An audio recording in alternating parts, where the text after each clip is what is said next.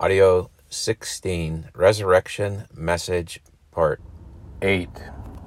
O Lord, in wrath, remember mercy. Habakkuk 3:2. In this message, let us begin by asking ourselves the following questions.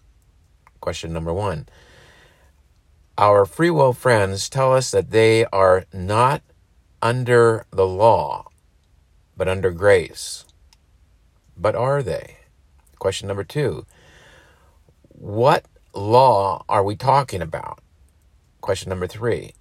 At what point in our life does the law no longer have dominion over us?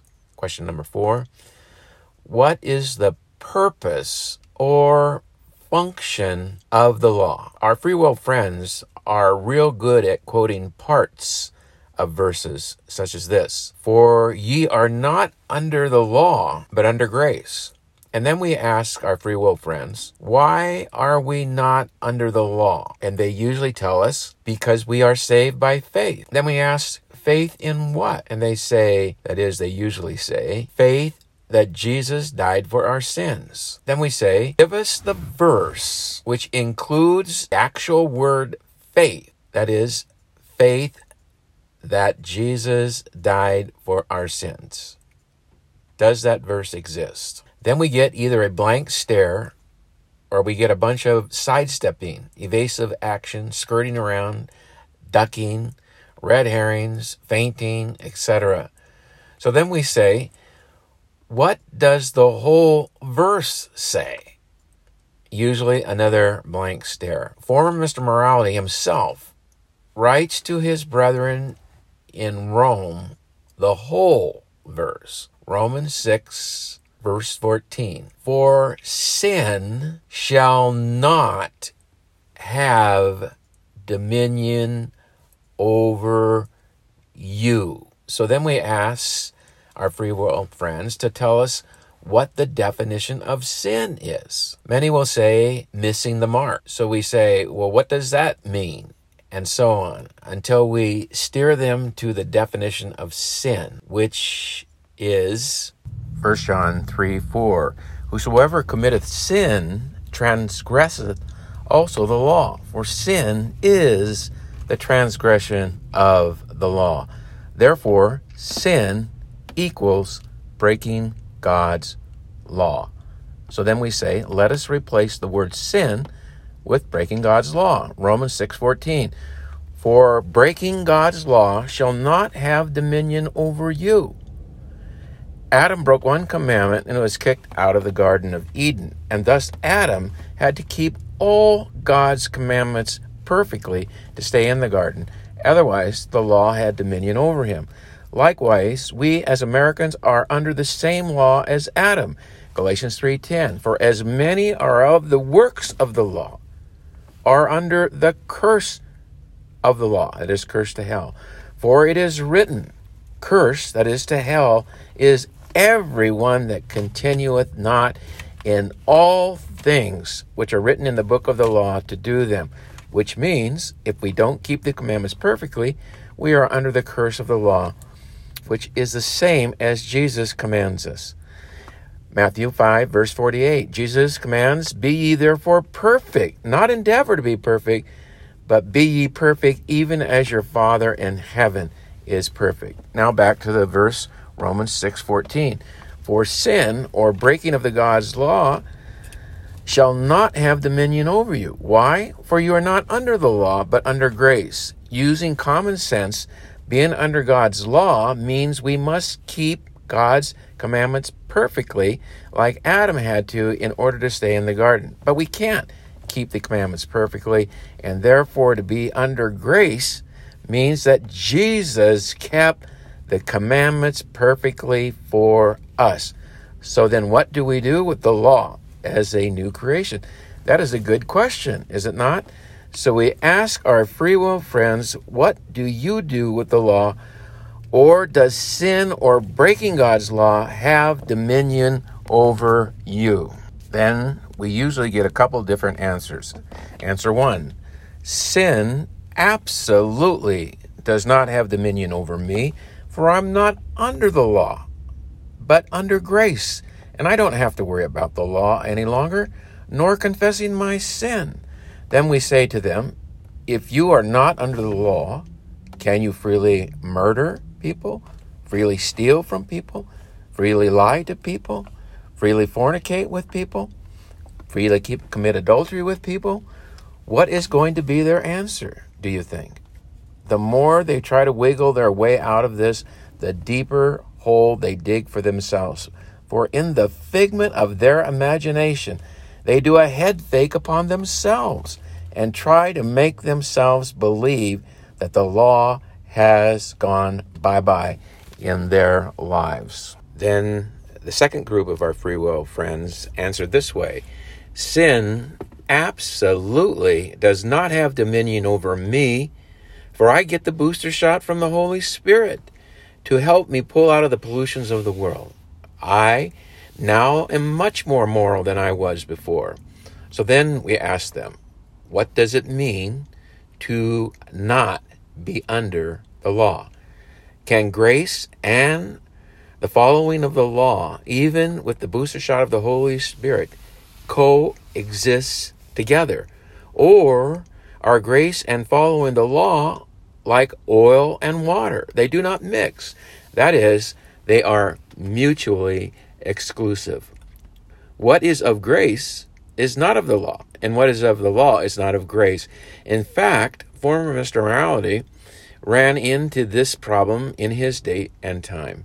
Romans 11, verse 5. Even so, then at this present time, also there is a remnant according to the election of grace. Verse 6, and if by grace, then it is no more works, that is, by following the law. Otherwise, grace is no more grace. But if it be of works, then is it no more grace. Otherwise, work is no more work. The moment we follow the law as new creations, it is no more grace. And what is grace but that Jesus followed the moral law for us as a gift to us? Former Mr. Morality himself certainly gets that grace means that Jesus followed the moral law for us, for he writes to his brethren in Rome, Romans chapter 5, verse 18. Therefore, as by the offense of one, Adam, judgment came upon all men to condemnation, even so by the righteousness of one, that is, Jesus followed his Father's commandments perfectly for us, the free gift of righteousness came upon all men unto justification of life. Verse 19. For as by one man's disobedience many were made sinners, so by the obedience of one, that is, the perfect obedience of Jesus, shall many be made righteous. So to be under grace simply means that Jesus fulfilled all his Father's commandments for us as a gift to us. So now the question still remains, what do we do with the law as a new creation if following law cancels grace? For Jesus already followed the law for us.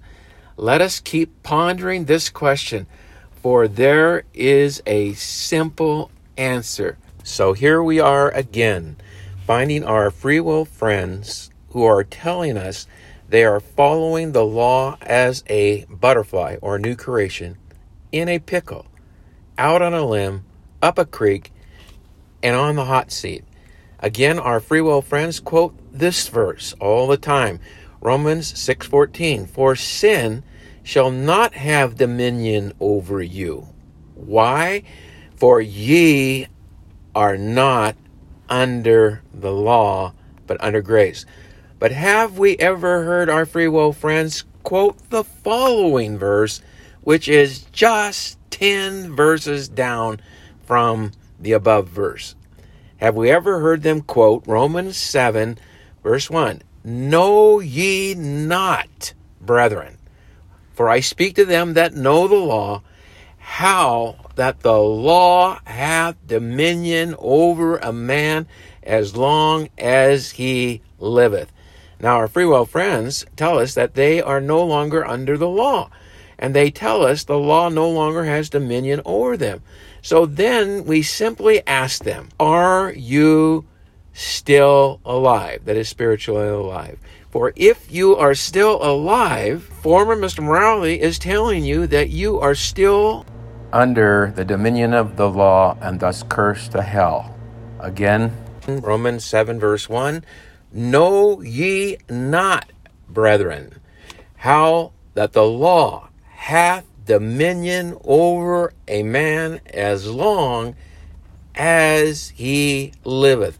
So former Mr. Morality answers our free will friends, if you are a true believer, don't you know that the law has dominion over you as long as you have not died a spiritual death?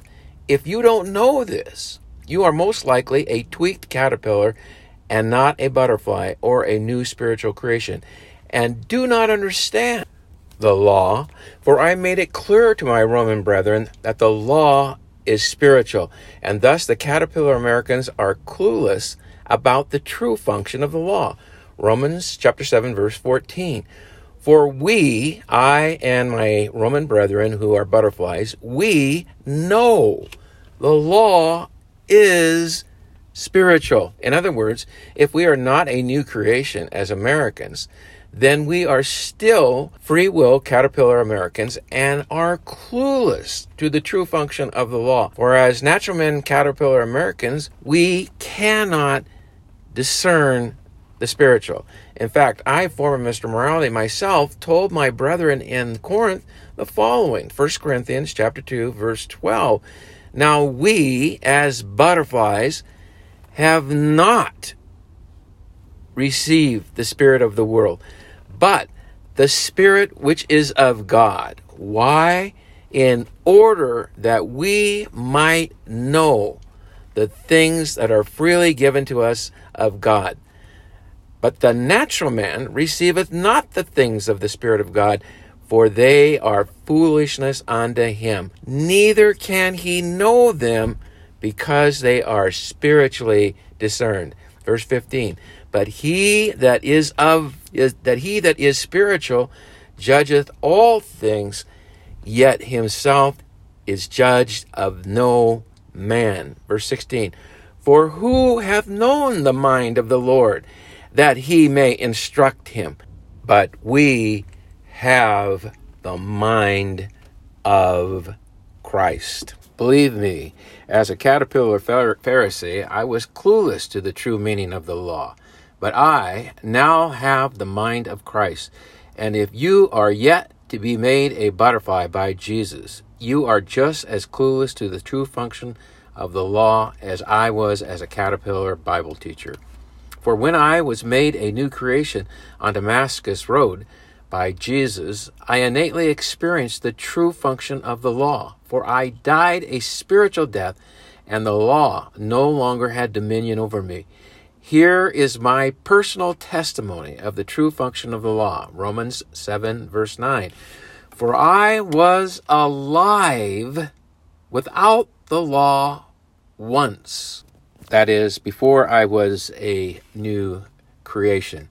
But when the commandment came, that is, the spiritual meaning of the law, was revealed to me, that perfect really did mean perfect. Again, when the commandment came, sin revived. That is, my sin nature revived. That is, the evil proclivities of my heart came alive. And I died. That is, I died that spiritual death that Jesus was talking about in the corn of wheat analogy. Verse 10, and the commandment which was ordained to life, that is, using the law to become more and more moral, I found to be unto death. That is, the law could not root out the evil proclivities of my heart by morality, and therefore I died to morality as a means of salvation. Do you remember what Jesus told the Greeks that wanted not to just see him in the flesh, but wanted to see the spiritual Jesus? What I just described in this verse above is the doctrine behind Jesus' corn of the wheat analogy. I learned the law was not to be used to cover over my evil proclivities with morality, but was to be used to expose to me that my evil proclivities were ineradicable, and thus I died to the notion of following the law as a means of salvation. And secondly, that I now innately knew that Jesus wasn't kidding when he commanded and demanded that we be perfect, and thus the function of the law was to continually throw me to the feet of Jesus in fear and trembling, crying out for mercy as I feel Jesus giving me a hand up, saying, "Fear not, just believe me by faith that I fulfilled the moral law for you." So the true function of the law is to condemn and convict us that we might experience the death and resurrection that Jesus is speaking of in his corn of the wheat analogy. Now, keeping in mind the true function of the law experience I just described to you above, let us again read the corn of wheat analogy, John 12, verse 20. And there were certain Greeks among them that came up to worship at the feast, verse 21.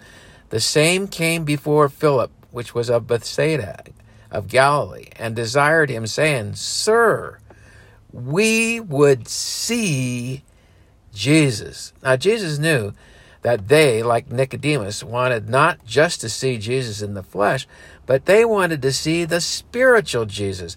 They wanted to be 100% sure he was the spiritual Messiah, not just another human. In order for us to understand what it means to be spiritual, let us look at Jesus told Nicodemus, who also wanted to not see Jesus in the flesh, but to see the spiritual Jesus. So what does Jesus tell Nicodemus? But that he could not see the spiritual himself or the spiritual Jesus, who is the embodiment of the kingdom of God, unless he was born again and became spiritual. Only the spiritual can see the spiritual. Now back to Jesus and Nicodemus, John 3, verse 3.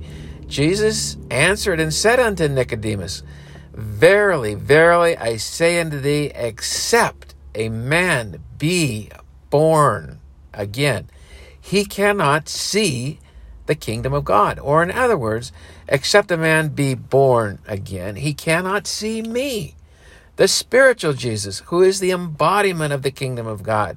If any man sees the spiritual me, he sees the kingdom of God. So if these Greeks want to see Jesus, they must be born again or become a new spiritual creation. But with the Greeks, Jesus is going to give a much more detailed and deeper understanding of what it means to become born again or a new creation. Jesus is going to explain that to become a new creation or born again, there must be a spiritual death and resurrection. So Jesus says, let me explain. John 12, verse 24. Verily, verily, I, Jesus, say unto you, except a corn of wheat fall into the ground and die, it abideth alone. But if it die, it bringeth forth much fruit. So I, former Mr. Morality, am in complete agreement with Jesus. For in his analogy, when the corn of wheat falls into the ground and dies, it means exactly the same thing as when I say, Romans 7, verse 1, "Know ye not, brethren, how that the law hath dominion over a man as long as he liveth?" That is, the law hath dominion over us until we have an experiential spiritual death. But once there is a spiritual death, there will be the resurrection of a new creation plant. This spiritual death and resurrection I explain this way in the following verses. Romans chapter 6, verse 3. Know ye not that so many of us, as were baptized into Jesus Christ, were baptized into his death? When Jesus makes us a new creation, Does he baptize with water or the Holy Spirit and the fire? Dr. Luke chapter 3, verse 16. John answered, that is John the Baptist, saying unto them all, I indeed baptize with water. That is, my physical water baptism will mirror Jesus' spiritual baptism. Down under the water, a spiritual death. Out of the water, a spiritual resurrection unto a new creation. Again, I, John the Baptist, will indeed baptize you with water. But one mightier than I cometh, the latchet of whose shoes I am not worthy to unloose. He shall baptize you with the Holy Spirit and with the fire. I, former Mr. Morality, am explaining Jesus' corn of the wheat analogy in another way, but I'm saying the same thing. Think of Jesus' corn of wheat analogy as you carefully read my words that I'm speaking to my brethren in Rome. Romans 6:3. Now think about Jesus' corn of the wheat analogy. Romans 6:3, know ye not, that is, don't you know, that so many of us that are now butterflies, as were baptized into Jesus Christ, were baptized into his death. What happened to the corn and wheat? It fell into the ground and it died. Verse 4, therefore we are buried with him by baptism into death. Jesus took on hell for our breaking the law. And when we die spiritually, Christ's punishment in hell counts as our own personal punishment. That, like as Christ was raised up from the dead, that is, Jesus, the second Adam, did what the first Adam failed to do while here on earth. He knew no sin. That is, he kept his Father's commandments perfectly, and thus, by the glory of his Father in heaven could legally raise Jesus from the dead because he, as the second Adam, kept his Father's commandments perfectly as a gift to us who are made new creations by Jesus.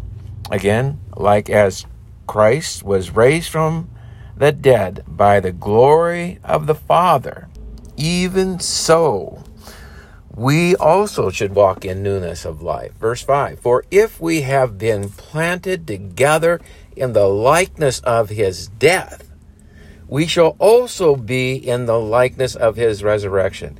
Have we heard any of this from our fast food free will preachers? No spiritual death and resurrection, no new creation, no born again, no saved. Does John Q. Public of America know this? And why is it that our free will preachers don't put this on the front burner? We are going to find out that there can be no spiritual death apart from putting original sin is sin on the front burner.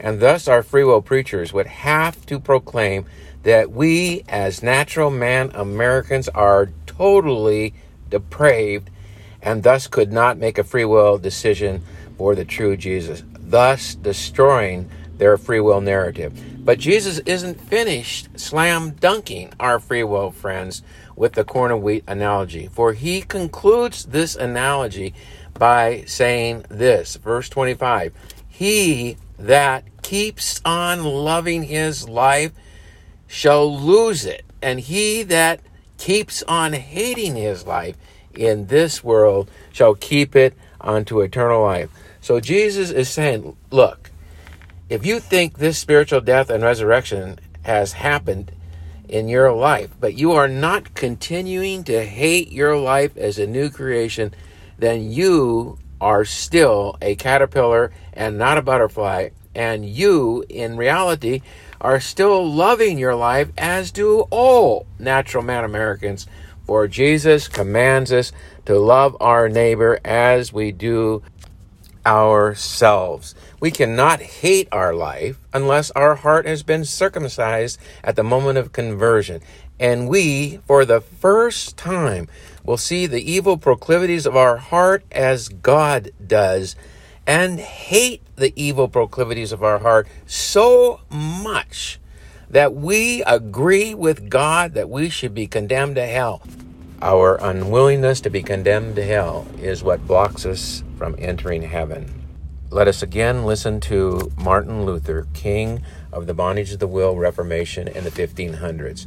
For the damned are so severely damned because they are unwilling to be damned. Martin Luther extrapolating from Romans 9:3. In that moment, when we are being made a new creation, we feel ourselves worthy of this damnation or hell. As we are being thrown to the feet of Jesus in fear and trembling, crying out for mercy, it is then we also feel Jesus reaching down and giving us a hand up, saying, "Fear not, by faith, believe I have fulfilled the moral law for you." That is, take hold of my righteousness by faith as your ticket into heaven. Romans 3, verse 22. Even the righteousness of God, which is by faith, produced by Jesus Christ, or of Jesus Christ, unto all and upon all that believe. Now that we have received the gift of righteousness of Christ by faith as our ticket into heaven, can we boast? Verse 27, where is the boasting then? It is excluded. By what law? Of works? Nay, but by the law of faith it is excluded. Verse 28, therefore we conclude that a man is justified by faith without the deeds of the law. Do we then throw out the law, as some of our free will friends fervently believe now that we are a Christian? Verse 31, do we then make void the law through faith? God forbid. Yea, we establish the law, for the law now shows us our impotence and continues to convict and condemn us and throwing us to the feet of Jesus, that we might flee to the righteousness of Jesus Christ by faith as our ticket into heaven. Let us conclude by noting that the knowledge of original sin is an absolute necessity for us as individual Americans to become a new creation. But also, it is the last best hope for America. John Q. Public of America needs to know that original sin is sin, and it is the fountain from which all evil in this world flows. This knowledge will not only bring about the cauterization of the cultural rot in America, but its reversal, when the law is again used as a mirror to show us as Americans who we are as Americans before God. America again will be able to differentiate between our sin nature and our talents, freeing up our talents to flourish. Now, a quote from Francis Bacon. It is a sad fate for a man to die too well known to everybody else and still unknown to himself. To be continued. The Lord keep thee and bless thee. The Lord make his face to shine upon thee. In the name of Jesus, amen.